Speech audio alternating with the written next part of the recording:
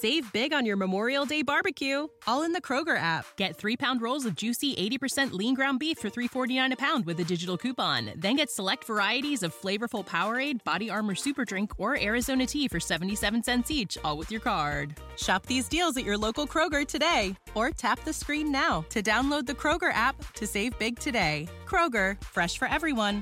Prices and product availability subject to change. Restrictions apply. See site for details.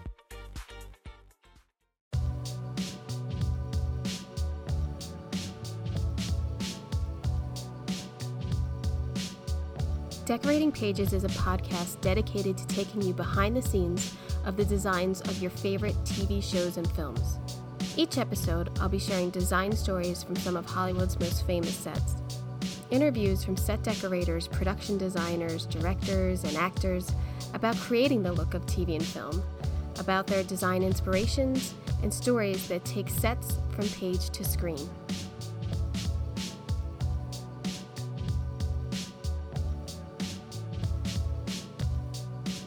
Hello, and welcome to Decorating Pages. I am your host, Kim Wanup. Surprise! Merry Christmas! Here's a little present for you.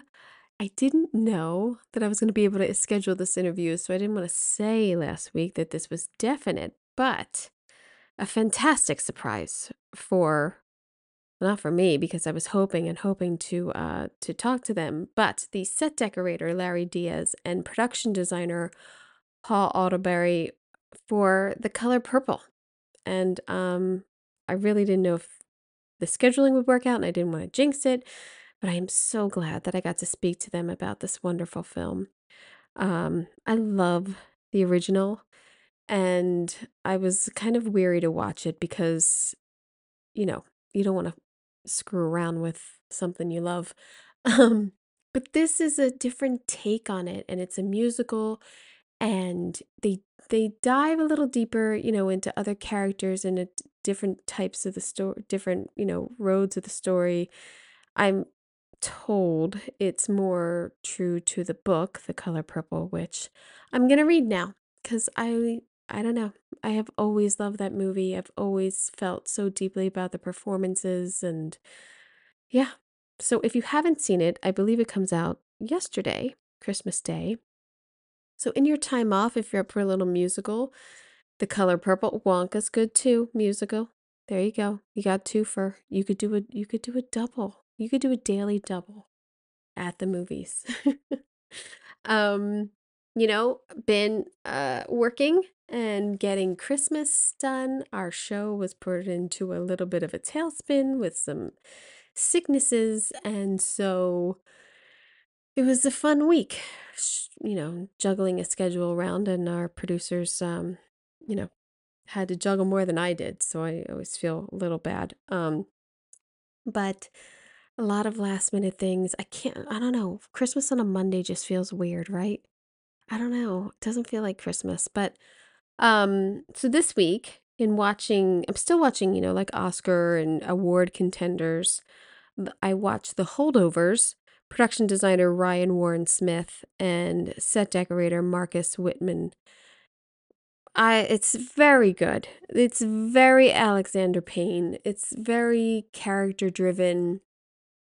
It's a good story, and it's definitely relatable to anyone who ever went to school. Like, kids in class and things like that. And the set, I believe it was all filmed in Massachusetts and Boston, and they found like a real school to obviously, but I think it was all shot on location. That's what I read. So that was a good Paul Giamatti's so good. I always enjoy his work. And I don't know who that young actor is, but he's pretty good. He holds his own. So it's pretty good. What I cannot believe people are not talking about is the film The Iron Claw, which is so good. I mean, I wasn't really like dying to watch it or anything, but I threw it on and discovered that first of all, the production designer, James Price, also did Poor Things, which, sidebar, I did not get back to, but I'm going to finish it. There's too many people who told me I gave up too soon.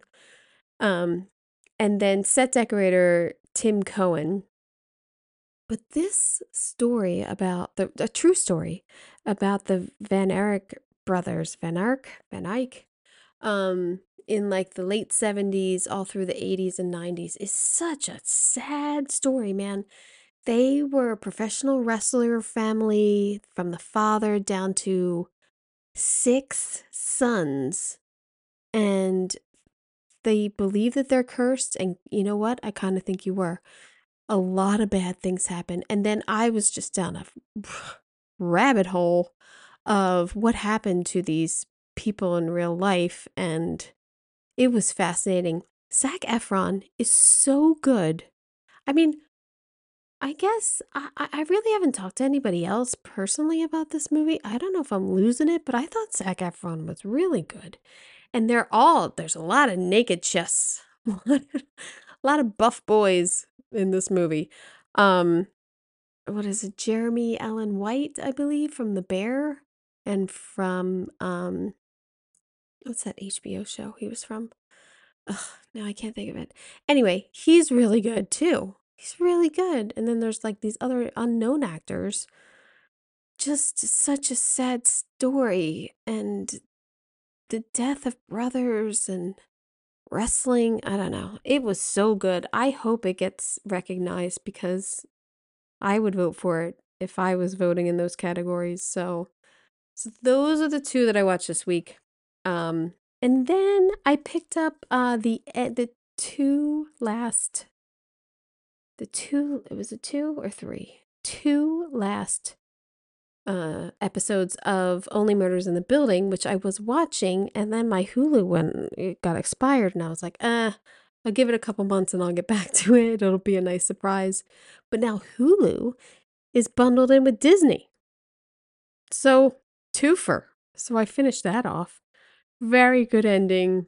Very good unraveling of the killer. And then the sets are fantastic. And you can listen to Rich Murray and everyone talk about the sets in previous episodes. And the showrunner also, I mean, I'm really into the show, and I always think that all those dressing rooms and Broadway, backstage, and the people's apartments, there's always fantastic wallpaper. So it's a very well designed show, and I'm glad I got to finish it. So yeah, should we talk about this episode? Your present? Do you want to open your present? I think you do. Here we go. In this episode, I speak with set decorator Larry Diaz and production designer Paul Austerberry. They talk about the intricate process of creating the musical film version of the beloved book, The Color Purple. From selecting locations in Georgia and building sets in swamps and a waterfall, to antiquing and creating his own prop house of period dressing. We also discuss not just the color purple, but the significance of color and palette, specifically the use of color red as a symbol of Shug's passion and the impact on Ceely's perspective. This film dives deeper into some of the other minor characters, which gives the opportunity to see some of my favorite sets that were not in the previous film, like Shug's house. The juke joint really goes through a transformation from the first time you see it till the end. It's beautifully done. Period, and the costumes are great, and the performances are very powerful. So I hope you get a chance to check it out over while it's still in the theaters, because I'm sure it's fantastic in the theaters also. So I hope you enjoy.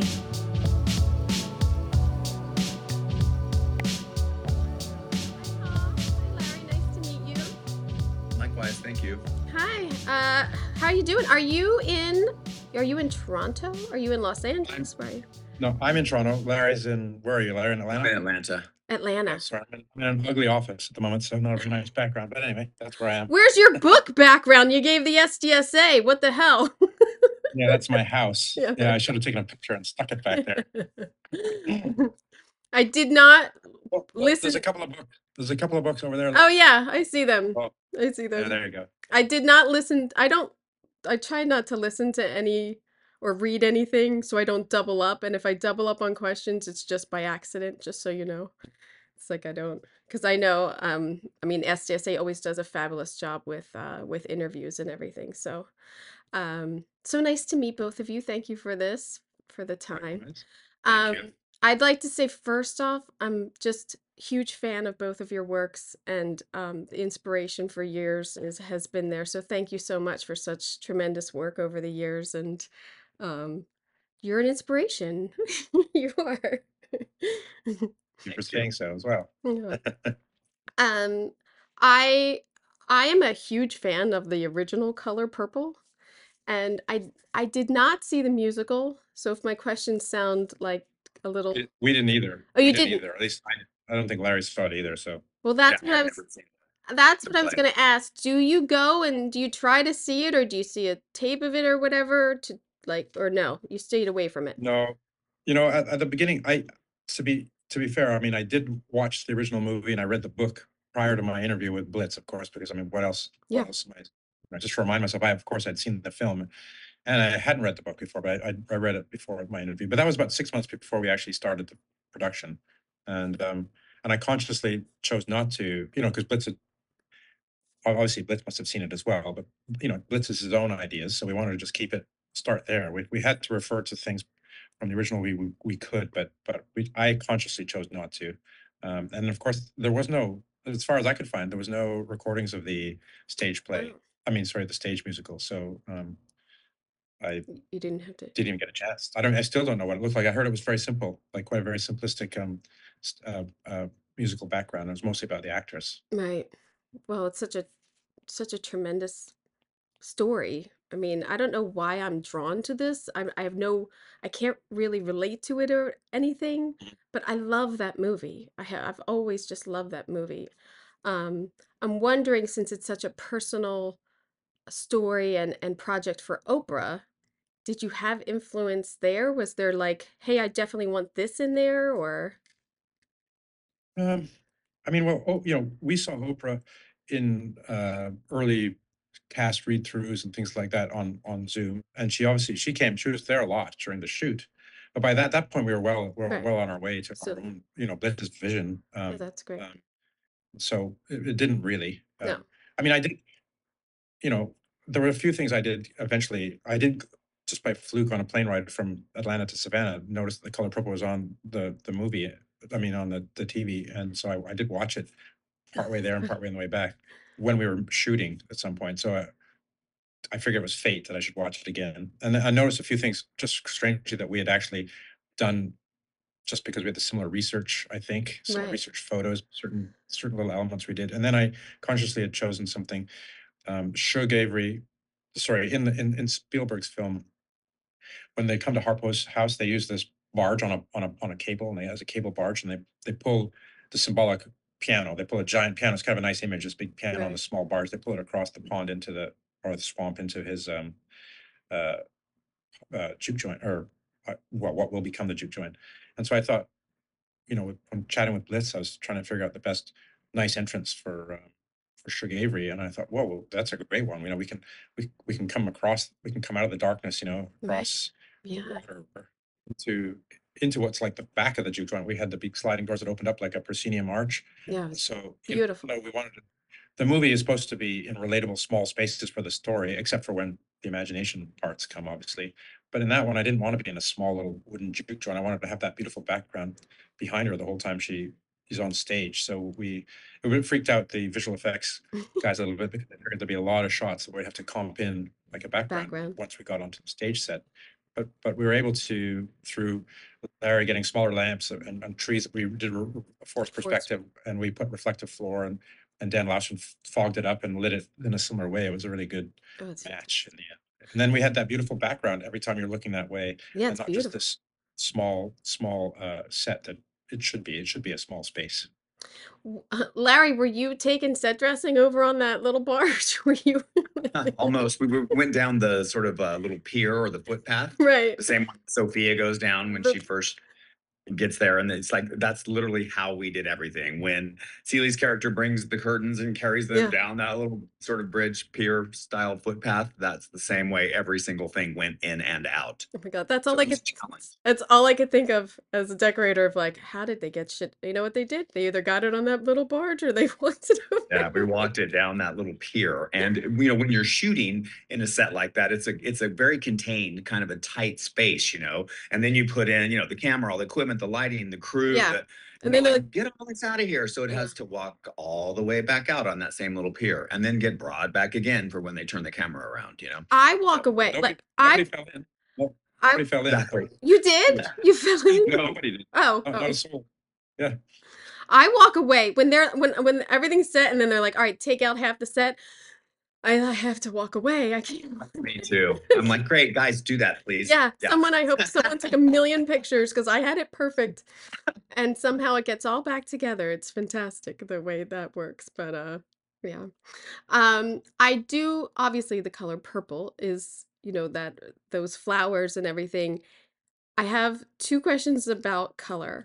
First, did you plant those purple flowers or was that digital? Like how did that work out? Because you're in Georgia, right? Where the story takes place, but No, we had our greensman. It was quite a bit of planning because the whole farm was just a derelict farmhouse, that we added to. We added dormers, we added a second floor, we added a back porch and a fire, a nice brick fireplace in the back. We had to create that whole vegetable garden, first of all, in the backyard. So and it was the wrong season. So we started growing tomato plants and things like that in a greenhouse. It was winter when we were preparing all those things. And then we had to plant obviously what stood in for the what did he plant? The indigo plant in his fields. We planted all those too because it was just all overgrown, like 4 or 5 feet high, sort of long grasses when we were there. So the greensman like mowed it all down early so we could grow back and look natural, but not oppressively tall. And we planted a bunch of bushes to look like the indigo plants, and we had to we picked the nice hill with the house in the background. yeah. We planted about a quarter acre or something. We literally tilled it all to natural earth, and we bought many bags of seeds, and we picked the colors. We didn't want it to be all one because that doesn't seem realistic. Right. Plants Because they're wild, right? colors, but mostly predominantly lavenders and purples and things like that. And we planted it, and we just crossed our fingers and hoped to heck that it would be there in time. And because Georgia rains or it doesn't rain, so we had watering. They were watering it continuously for. I think we were there. We were planting about 3 months out, so it took about 2 months, probably, believe it or not, to get them to the height they were. Oh, wow. And yeah, and that was it. It was planned but it's supposed to look like a nice wild field of flowers. What was your overall prep on this? We have Larry. We started prep in November and we started shooting in April, Wow. something I like think that. it was April that we started shooting. It was reasonable. It was a reasonable prep. I mean, so what did we have? Like, I think you Yeah, that's probably good. had 20 something Weeks. weeks. Yeah, Yeah. 20 weeks. And Yeah. so you built onto the house. You built the juke joint on location and on stage. Yes. Did you build the chapel? No, the chapel was I forgot the name of it, but it's about Presbyterian. 45 minutes south of Savannah. Or Dorchester. It's called Dorchester Presbyterian, I think, And then church.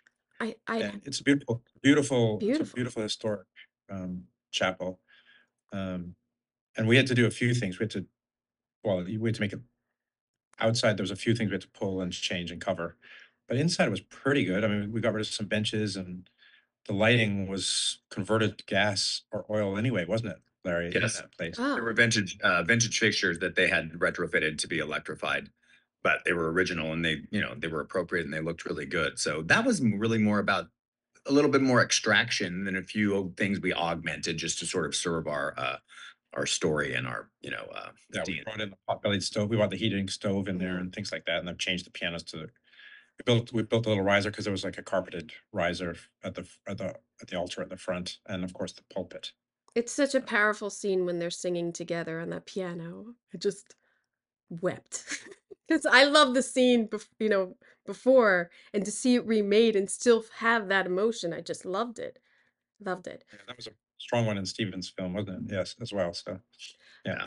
Um, Larry, in finding these period pieces, did you have a lot of luck in Georgia? Or were you buying things in? Were you, you know, A combination of both. I mean, we utilize some of the prop houses in Los Angeles because they have things in their collections, and then I would make production deals where I just put it on a truck, kept it for the run of the show. And how I tend to go about a movie, particularly a period movie like this, is to I sort of create my own warehouse of sorts. So I right, go to antique stores, prop houses, and kind of just start collecting and amassing what I imagine we'll use, because in any set like this, you always have sort of stock items. You're going to need beds. You're going to need, chests of drawers, this, that, and the other. So I just kind of start collecting it and, kind of thinking like, ooh, that'll be good for Sophia and Harpo because they're a little younger and it's a little more current, a little different.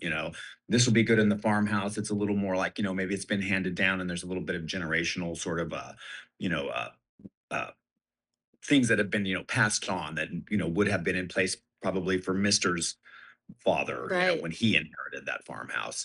So I kind of go about it in that way. And Georgia is, it's very rich with antiques still here in the South. So you can really, collect very well. It takes some effort. You have to Right. cover a lot of ground to do it. It's not like, it's in one area. Sometimes, Margaret or my assistant decorator or myself and or my buyers, you'd go off and travel to some town that was 3 hours off in one direction.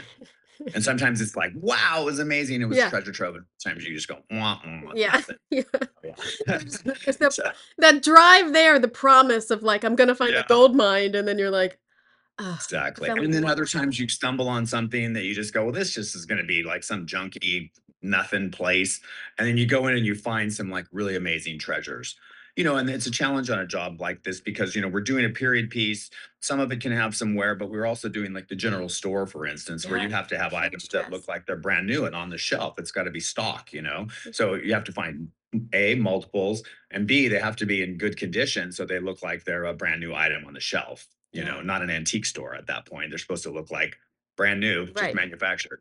I love the So that's store. tricky as well. I love the store. I love Shug Avery's house because Uh, it was like new in the story to me. I haven't read the book. So that to me gets me back to the color question because there is purple in here, but there's a lot of deep reds. There's his wallpaper in Celie's bedroom. There's Shug Avery's house and costumes. What was that? What happened, the whole point, early on talking to Bliss, we wanted to have, you know, obviously a relatively earthy palette for the most of the movie, but there are some color there, and a lot of it comes with costume, of course. We kind of was a bit more subdued in the backgrounds. But the one color that we kept very carefully away from was red, and that was Sugar Avery's color. She Mm, brings life. She's the beginning, the impetus for Celie to start growing, and so and we symbolically, it's part of that was the color. She comes arrives that first time in a red car, and she's wearing I think it's burgundies and in the yeah. red family anyway, costume that particular one. And then there's a point where you recall she puts a bit of lipstick on Let's and see. she wipes it off after. But it's the first time she smiles, and that's the transference of the color. Literally, it's transferring onto her. And the room that takes place in is actually in Mister's house, of course, and the rest of the house is not in that color palette at all. It's in like in muted greens and blues, and sort of like very neutral in a way. But that room, we sort of talked, Larry and I and Blitz, and we said, well, this is kind of the shrine to Shug. Celia's not even allowed in that room. Mm, This because Mister's always pining after her, and he always wants her when she shows up. She's got her own things that she's left behind to keep her happy when she's there. So that room is where we added. We had some dust deep rose colors and some pattern, and we had more color in that palette towards the red palette. And then that's where she gets the red literally on her. And then as we progress through the film, um, by the time we get to Shug's house, then we have more of that color, and it's just. And then obviously after that, when we go back to Fancy Pants, when she opens her own shop, it's painted in the colors that we've seen and associate with Shug and power, like yeah. feminine power and strength. That's where the color palette Yeah, I loved it. worked I well loved it from. because it does flow through the movie and it's not like in your face, but it's there and it really is another character, I thought. Just the brightness. And even I feel like the lighting everything got lighter and like in her world and everything, and that ending scene with the all of the tables and the dinner and everything is beautifully shot. It's a lot of vintage tablecloths there, Larry. Yeah, yeah, we did a little quilt collecting for Yeah. sure. But also just to go back to the color red, Yeah. I think you notice the red and you kind of see it sneak in to the movie, but it also, if you really kind of put two and two together, it sort of sneaks in when Shug sneaks in. Mm. So to me, it was very symbolic of her passion. And I don't mean just like passion from a sexual perspective, but just No, yeah. she had a sort of a passion for life, for living in a certain way. And I think she sort of helped open Celi's eyes with her own sort of passions, just to like look at her and think like you're this blank slate and you don't smile, you don't have any joy in your life. And she asks her innocently sometimes like, well, don't you Yeah. feel this, don't you feel that. And Celia's kind of like, she doesn't even know her husband's name. So Yeah. it's so there's things you just go, Shug brings all that in, and she's sort of like with this sort of passion for life, sort of sheds light and opens doors, for Seeley in her mind, obviously, and also then in her life ultimately. Well, the furnishings too in Shug's house are so rich and up and And we did that purposefully, yeah. and we did it where, if you kind of look around, you'll see, just like little bits of art, African artifacts, the art that we used all, African American artists that were doing works at the time. And so we really wanted to make her be, a little traveled, a little more worldly, a little, she's had exposure to the world. She sings, she's been in nightclubs, she's traveled around the country, maybe even abroad. We don't really know that, but she has had experience that is it's almost like Celie when she goes to that house. It's like she lands on another planet. She Yeah. just looks around like, what the heck, Yeah. Oh, it's because beautiful. she's lived in she's lived her whole life kind of um, eh, like as kind of a visitor in a way. She was never really accepted and wanted in her own home by her, Yeah. who we find out is her stepfather. Yeah. She lives in Mister's house like as a Yeah. servant Yeah. almost. She never really has a spot and she never has a place. And I think Shug, when she tells her like, "Oh, your room is up here," Yeah. she's like, "Never had a room," Yeah. you Out know? of room. Yeah. Yeah. Yeah. Never had a room. And we The dressed a really good room that we didn't look at too. It's a shame. Yeah. Because there was a scene within her room sewing. So you see a little more of her sewing, and it was a Yeah. beautiful room. Yeah, it was in that house. It was a beautifully dressed room, but never Ugh, made it never made the final cut, unfortunately. I hate that. I hate I think that. the color we took that color though, and the color palette, and then transferred it into the fancy pants when she transformed the general store. So well, she brought that color to that, and then of course she's in that bright red pants again, Right. much like Shug in the bright red outfit. That's great. Sequins and yeah. Yeah. Feathers. Uh, Yeah. the musical part of it and making sure obviously you had the music, right? Was there new music? I'm so sorry if I don't know, but was there new songs for this movie that you had to Yeah, yes. yeah. There were some songs that didn't make the movie because obviously it's not a musical the whole Right. way. I mean, there's musical and drama in there. It's a musical drama, I guess. I'm not quite sure how to describe what how it is, but so some didn't make it, but and then others were re-recorded and reworked. Mhm. Um, Blitz first and foremost is a musician before he's like a filmmaker, and I'm obviously at work. You're walking. I don't know who that is. I don't know who that person is, and but anyway, It'll all be fine as uh, long as the set's not on fire. Yeah. that's right. Yeah. And, so he was adamant, uh, this isn't Broadway, but obviously we're basing a lot of those songs from the Broadway ones. But so he brought in various experts in particular genres, gospel, um, blues, and jazz. For blues, for instance, it was Keb Mo, who's a famous American blues artist, and who brought in to consult and rework a bunch of the songs, and the same for gospel, and the same for the jazz numbers. So they were developed, and there was a few new songs as well. Um, I mean, Blitz wrote actually one of them, which was the working song when Harpo's singing when they're building the house. Oh, yeah, yeah. Very simple one, and they're pounding. It's very rhythmic beat when they're banging the ladder. I mean, banging the hammers and stuff.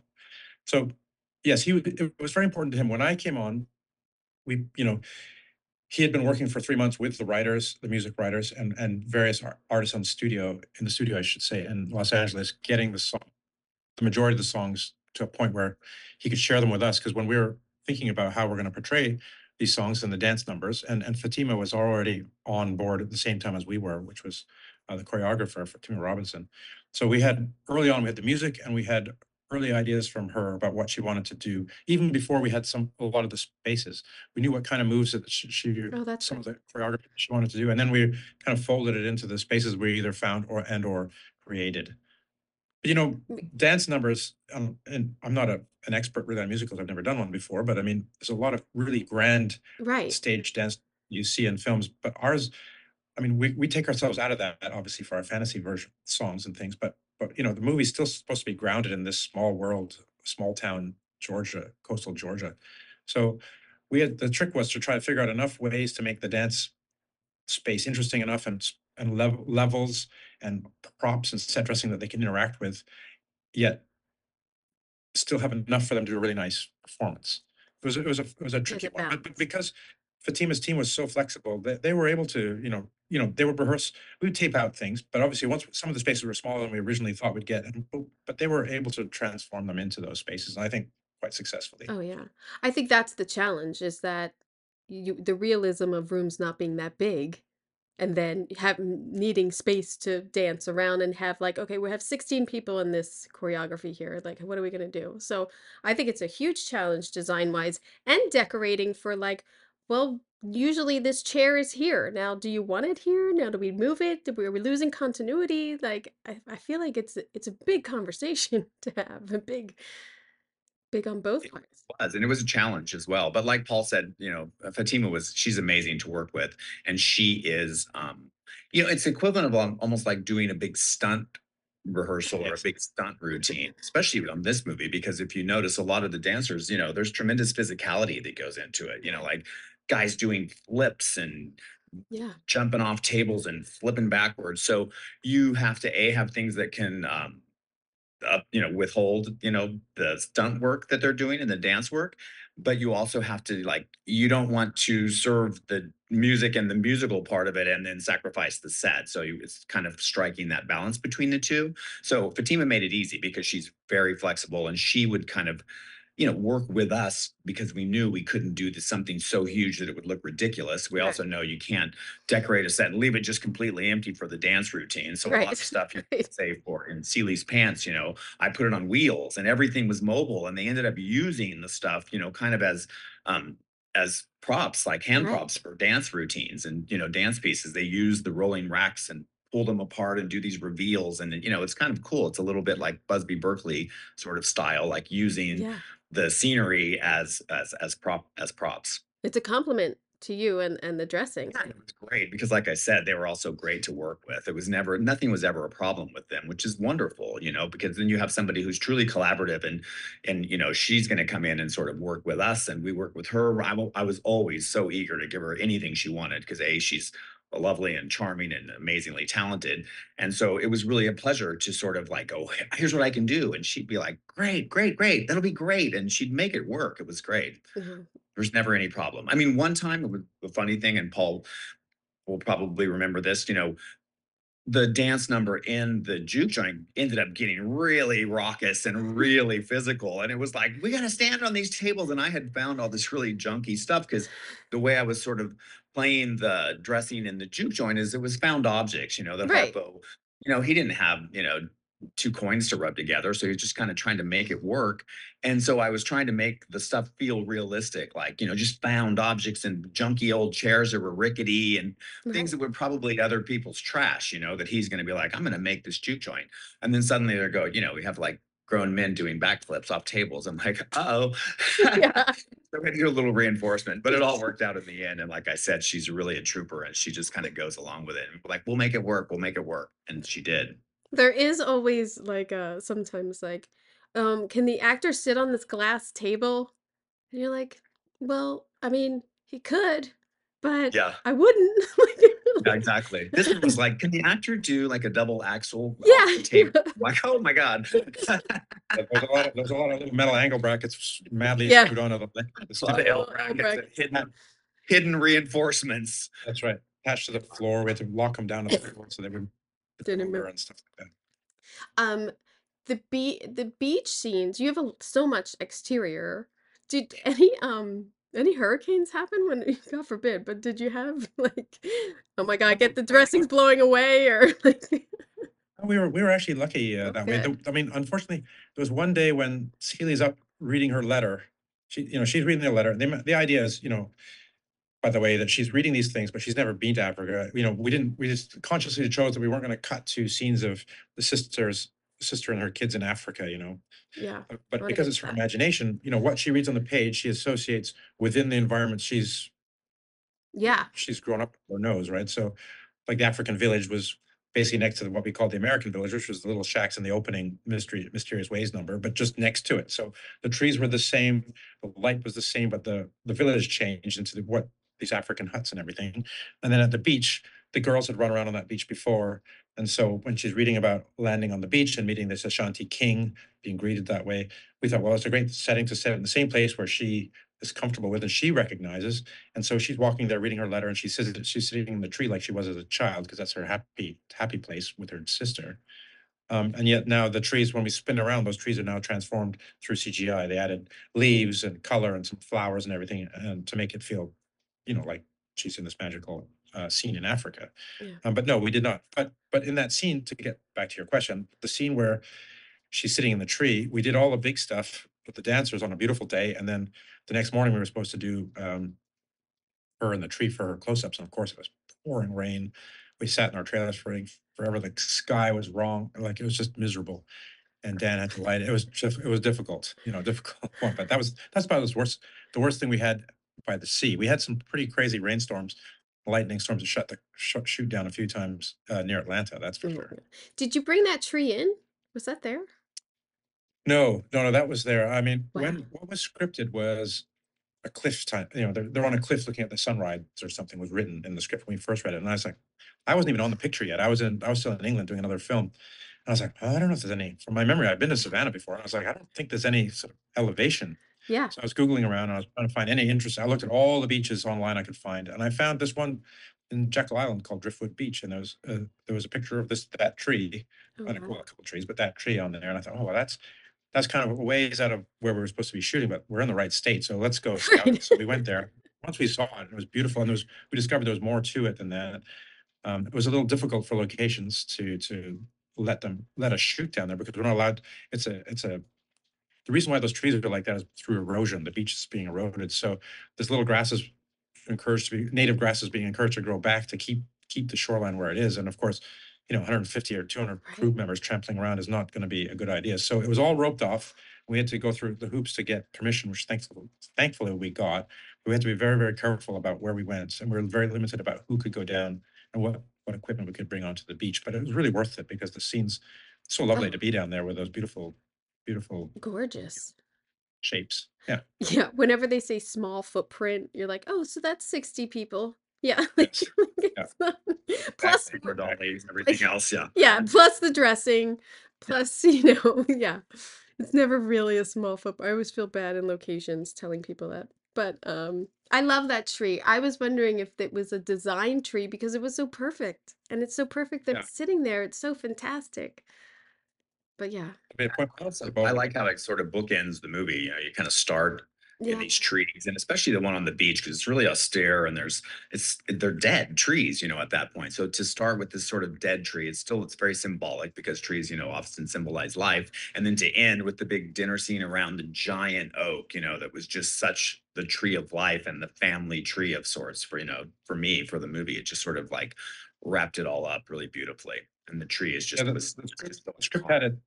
The script was written as the field of lilies, so obviously it was Mm. written in mind, I think, of the rolling hill with the color purple flowers all on it, and then the long table out in the sunshine.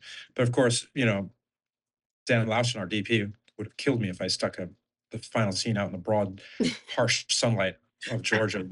And I think actually, I guess we didn't shoot that in the full summer, thankfully. But anyway, it would have been pretty harsh to be out there all day long. So once we were looking for the tree for the beginning, the patty cake scene, and once we found this tree, I was like, oh my God, well, can we not come full circle? She's happy with her sister there. This is where her sister's, well, not unbeknownst to her, sister's brought back to her at the same place.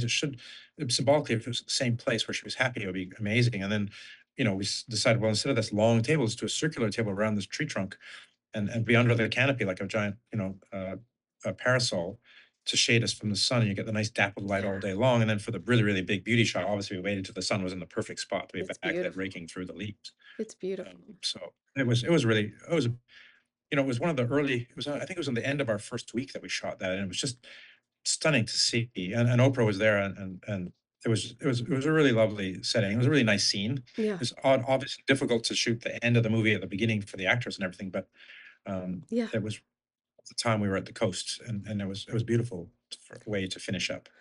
It Um, was kind of a great way to start, though, too. I mean, I thought because it's like, Paul's saying it's the finale of the movie. We're shooting within the first week, but it was very moving.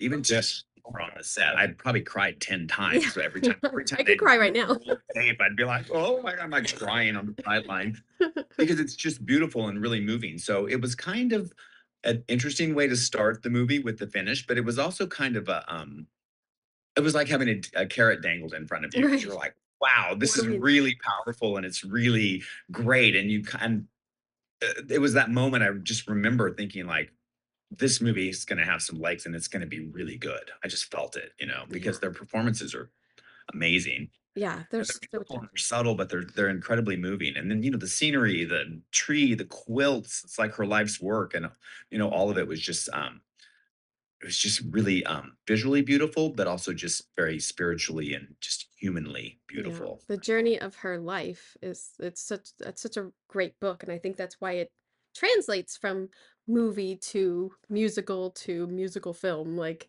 it's so many versions of this woman's life you could just dive into. Like getting to see Shug's house now, or like just the exploration of the characters more in this Mhm. film just makes I downloaded the book last night because I do Audible. I'm like, forget it. I'm finally gonna read this book. Yeah. Forget it. I'll just cry in my car on the way to work every I did day. it. Yeah. Yeah, I don't I care. met Alice Walker one day. Scott Sanders brought her over Oh and he was wow. like, Larry, I want you to meet Alice. And I went up, she said, everything is so beautiful. And I kind of approached her to talk to her and I burst into tears. You're Oh going to my think God. I'm completely like psychotic, but it was really moving because the book had a huge impact on me.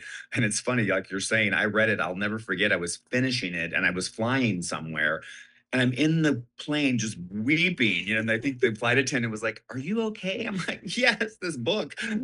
Oh my God, But that's it was like, terrible. it was really an honor to meet her, obviously, as well. But Oh, that's I fantastic. just I loved the book. I loved the first rendition of the movie, and I love this one as well. I think it's just like a nice, refreshing take. And I think that, like you said, there's a little more character development for some of the sort of secondary characters that you kind of didn't really know, and you get to know a little better. Shug being one, and also Harpo. Yeah. You kind of see him that he's kind of becoming this sort of more of a modern man, and he doesn't want to carry on this sort of like abuse and the sort of like holding down of women. I love in the one song where they're building the house and then the women kind of come in at the last minute and are like, get out of here and Yeah. like take over Pushing the aside. whole. They're like, Yeah. okay, You they're know not what you're like, doing. you got to keep a woman in her place kind of thing. And I Yeah. love it's like they're making Harpo be a sensitive, caring, loving man. And they had a beautiful, passionate relationship. I think it obviously took a wrong turn, but it's kind of beautiful how it kind of comes back full circle as well. The movie's really good about sort of taking you on a journey with Yeah. many characters in many situations. Because the same for Celie, she has this rotten, lousy life. She's, has been a victim of incest, all these things. She's never been treated well. She's been raped, abused, beaten, but she's like a beautiful person who doesn't hold anything against anyone. And she goes full circle and she ends up bringing Mister back into the fold and saying, you're welcome here. Yeah, it's kind It's of I unbelievable. mean, I think that's the thing about the story that's just so beautiful because it's about how the human spirit will endure. And it's also, for me, Celia is like the epitome of what a Christian should be. Yeah. Yeah, turning the other You cheek. just go, she doesn't judge. She doesn't like hate people. She forgives and she just lets go and she moves on. There's a lot of emotion too with the lighting and the Uh, practicals that you have and the shears that you have in the windows and everything. Was there a lot of discussion about like, can this be thinner? Can I get shafts here? Can I Oh like, yeah, of yeah, course, and we did, a decent amount of camera tests. I would bring things to Paul, and we'd show them to Dan. And Dan also, again, our DP, Dan Lawson, he's also incredibly involved, and there's a lot of interaction. So we just show him things, and we hold it up, look at it, be like, oh, that'll be great, or like say in the pool hall, for instance, that we did the big old vintage wooden blinds because you break that light across the wall Yeah. and just these stripes we're just like, wow, everything that we did with different laces and different sort of textures and weaves and tones and the pool shades with this amber kind of glowy color. He did a beautiful job of just pushing light around and playing with light and sort of and really using the sort of Georgia sun as a light source, Yeah. because we're in a primitive household in a rural setting, in a time where there was not at the beginning, no electricity, ultimately a bit of electricity. So it wasn't a movie that you could just slap lamps everywhere and go, oh, here's where all this light's coming from. So he did a great job of pushing stuff through windows. So the windows were almost like another practical fixture of sorts. So just how we dressed them and what we Yeah. put on them would allow this sort of like him to play with the light and manipulate the light to make it really beautiful. Yes. And in her store too.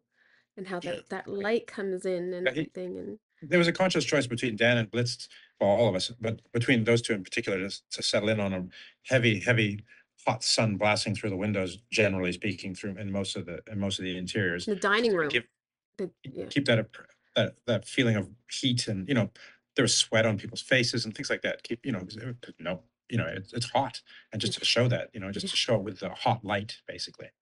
The the dining room is where so many things happen to Celie. I mean, either being beat and put down or being introduced to people, like having to cook and then becoming having strength in that room and having her friends around her. Was that designed? I mean, it's so beautiful, the shot when you get the windows and you get the whole table. Is that at location and you adapted, or was that a set? Like I don't know what you shot. Was all the interiors a set, or did you shoot some Yeah. interiors there? Yeah, Yes.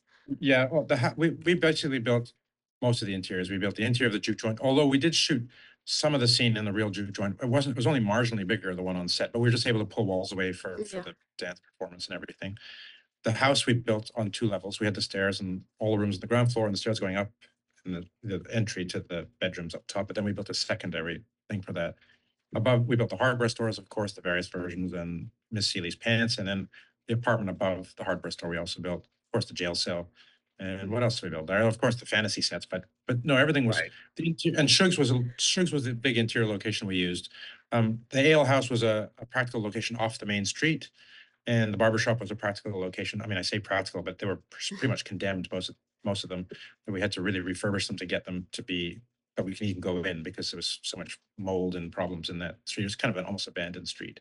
But the majority of the interiors were actually on stage, for practical reasons. But we did have a lot of locations outside Yeah, I mean, the exterior. there's so many exterior shots. So the street was existing but run down, and then you brought it to life and period and everything. Yeah. Wow, that's so much work. It was a small town, where the main street would have gone. I mean, the main street was the main thoroughfare at one time, and then the highway, probably in the 40s or 50s or 60s or something, Look at the was road. put a couple of miles, 3 or 4 miles away, and Yeah. then a strip mall goes out there, and then the downtown just falls apart. Yeah. And so it was just semi-abandoned. I mean, it was probably what, one third occupied If that, there, yeah. maybe Which not even that. Made it which great was for good us. for us because it gave Yeah. us the sort of freedom to do, whatever we needed to do without completely disrupting someone's business, Right. Right. or altering their space. So the spaces were really raw. So we were able to use them Yeah, almost like very. backlot in some Yeah. instances. Some we built out on the inside and used the interior practically, and others, we sort of treated it like a backlot and built, sort of like showcase windows that we could dress, like say the hat shop, or the clothier had a small room in the front where the men's suits were, and there was a dress shop we just saw into windows. Yeah. Mm. And the general store, we kind of only saw what, Paul, like maybe 10 feet into it. And then Not you even. guys said, Got it. Yeah. Yeah. And the house, like you were asking, that was all the exterior stuff was done on a location, and then we built the interior completely. We only ever glanced like into the front door and into the back door, and would just be a few pieces we'd have to do because it didn't really match on the inside. We Didn't need ma the it didn't match, and the other thing is obviously the scene where she spits in Mister's water old Mister's water cup, walks from outside, we come in with her. We matched the front entrance so that we could shoot some of those scenes like that. We were quite careful about what we knew which scenes we were gonna have to use the location for the interior-exterior connection, and on the back porch, when it was pouring rain, that was on the location, but we also had the back porch scenes where we were on the stage as well. You could shoot the back porch and walk in because we had built the back porch basically twice, and then sort of the addition on the real house. Because I knew what we needed upstairs, downstairs, and that didn't a number of things didn't work at the particular location, but the setting was perfect down this Yeah. remote little road. We had the place to ourselves. It was a really good place to, because like I said, it took months to plant all the greens and get all that sorted Yeah. out. So it was worth adapting that location to our purposes. I'd have to say that when I saw the house that you have there, it felt like a match more than the house in the previous film. Like when they show the house, I mean, Shook goes up and it's this big house. It's like Yeah. it made no It it was all has always we- made no sense to me of like how yeah. did they get that big house? So Well, uh, Blitz said the same thing. Blitz was hey, when we were looking for the house, he said, "We don't want an antebellum style house. It just is wrong for the thing." When you said the big front with the big columns you yeah, just described, yeah, although most of that movie they played around the back, which was a bit smaller right. scale feeling, which is more appropriate, The I porch, think. And so that was something. This house is still fairly, if the footprint was actually fairly big still, but it was good for us to shoot in. Um, but it was of a type of a simplistic style of house, a type of house that the typology was not that huge, grand, moneyed house. It was more simple. yeah, The detailing was very, very simple. The front columns are just square. I mean, it's there's It's a more nothing ornate. traditional farmhouse. yeah. That's right. There's nothing ornate about it at all. No, And it definitely I felt matched better than previous, like in my mind, like, oh yeah, this is what it should have been. Like this is it. Like and it's so dirty too. I mean, and that's real. Like, they got dust bowl, like they're in a farm, like it would be really dirty. Yeah, we chose that. We knew that obviously when Seeley first shows up, it's a rundown mess, and it was really great fun for dressing to have it all just a Yeah. disaster with the chickens flying around, and the kitchen was just a. I love the Oh, kitchen the when we walked kitchen's the into that best. kitchen. Such a her, just the crazy mess of the kitchen. Um, but obviously when we as we get going and she cleans it up, so they don't have the money to repaint or anything like that, but it can be clean. Right. But the aging and everything, and the cracks in the walls and the patina of everything from the years of living basically still remain and give it character because as Larry said, probably will tell you, I mean, the dressing is fairly Spartan in there. I mean, it's on purpose like that because it's the kind of people and the kind of living they have. That's not cluttered with a pile of things. So Yeah. the walls and things had to have some character as well when they're blank. There's not much on the walls. The what was I gonna say? And it Did was they I have something. It was interesting when I dressed the house, I dressed it in its closer to what would be its sort of ultimate place. So I had the curtains and it was kind of done nicely and like here's what I anticipated getting to. And it was funny because I think for Blitz he was a little bit surprised. He's like, but it's supposed to be a mess and it looks too nice. I'm like, oh yeah, go away for like 20 minutes and then come back. And Yeah. then we just went and just ransacked everything. But it was kind of like I was trying to give him the opportunity to see it in its final state, so before we totally tore Right. it all because it's really hard sometimes when you're doing something like that that has a sort of a timeline, or a sort of Yeah, and the house has a life of its own. It it's starts out back we and see forth. it, it's just a wreck, and then if you notice, every time we kind of go back, there's a shade, and then there's a sheer, and then there's a curtain on top, and it's kind of like Celie is like doing her best to make it a home, and Yeah. she sews, and I really wanted a lot of the evidence of change to be shown in a way that it made sense and it was something that was doable. It's like that Celie could do and she could sew. So she'd be able to, get some fabric, make some curtains, do things like that. But it's not like she was going to go in and like, oh, I'm replaster the walls and start like completely doing like carpentry work. So I think it was great that we left most of the house in sort of the condition it was in. The paint outside was kind of chippy and down, but she just kept bringing in like plants and things she'd planted, and she like put her touch on things in the best way that she could. And then it still sort of showed you this sort of like transition, and the house became sweeter and more charming, and she made it very home like. Did you have a lot of did you have a lot of back and forth, like, okay, messy, clean, like, Yes. yeah. Yes. Yeah, that and the Outside, exterior outside. location.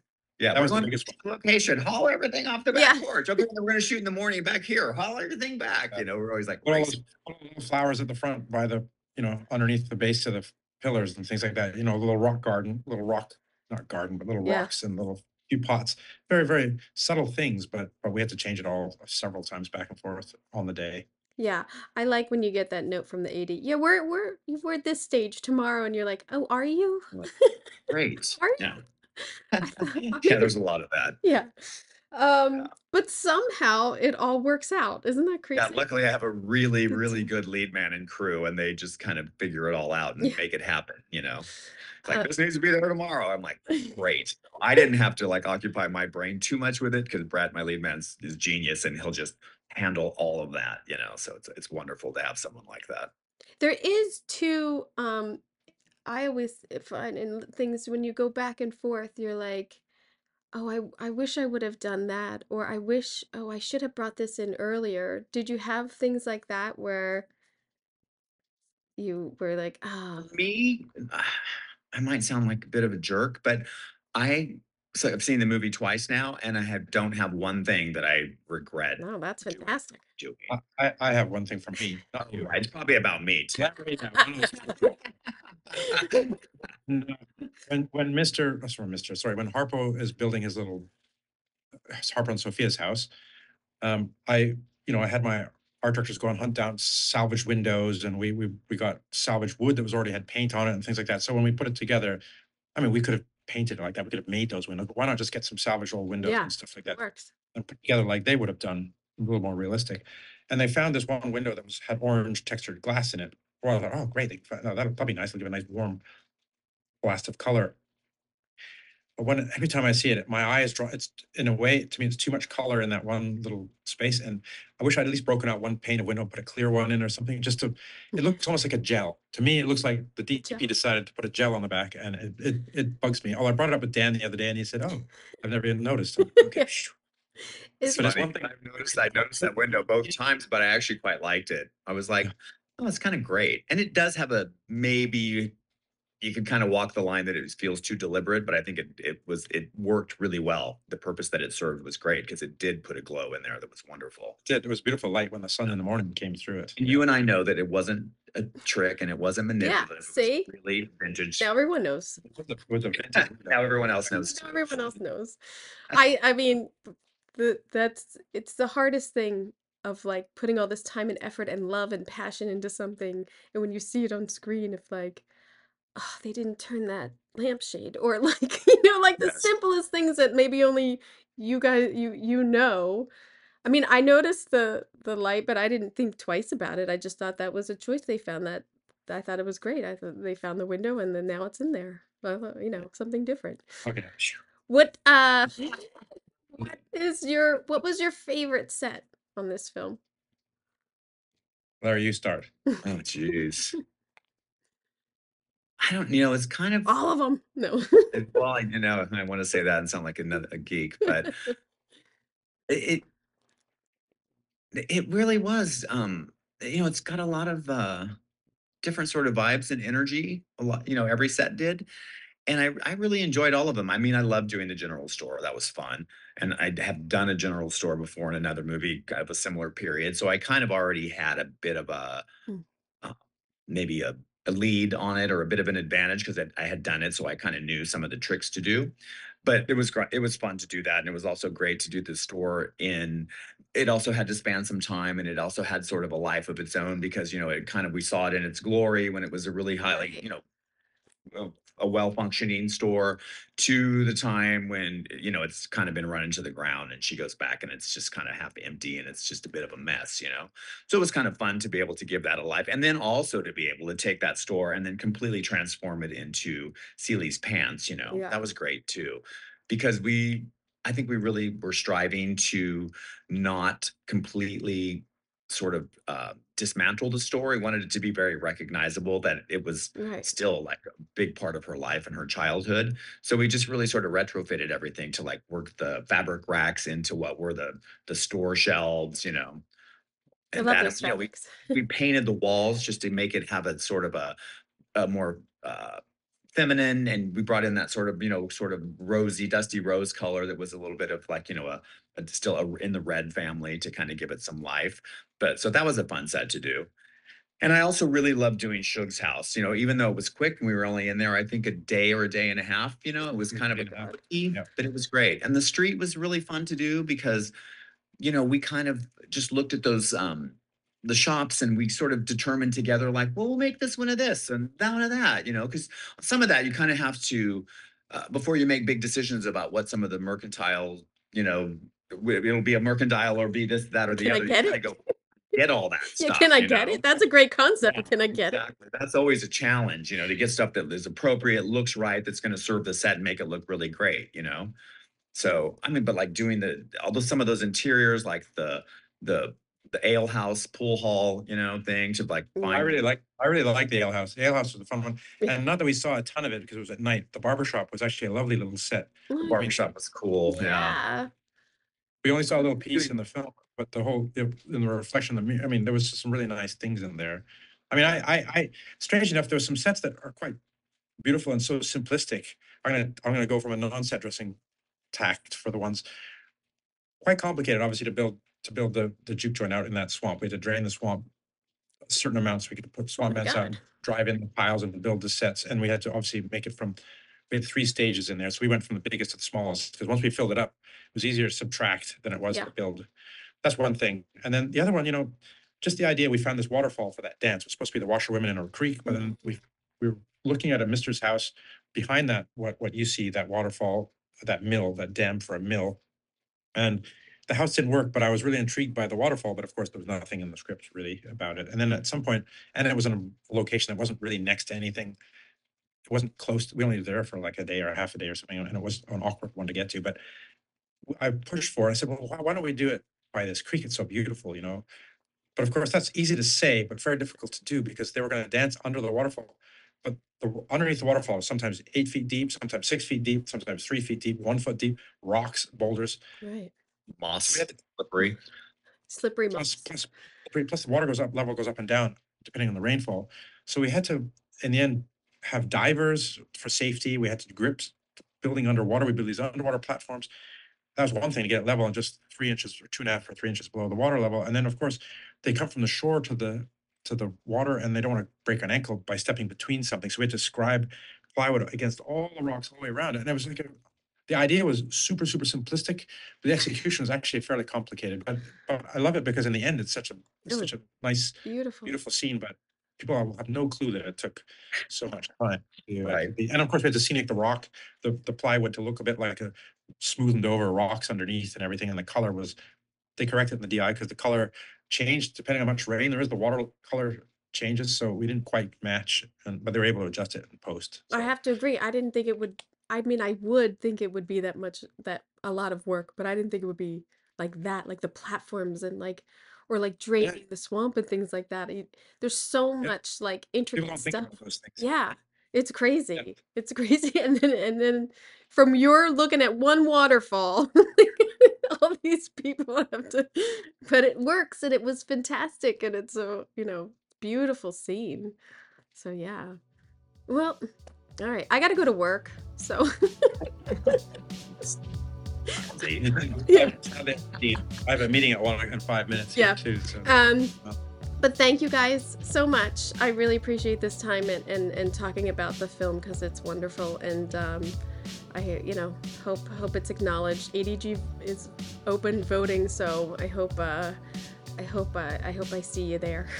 I hope I see you. Yeah. lovely chatting again. So much. interviewing us. Yeah, take care and be safe. Happy New Year. Well, you're welcome.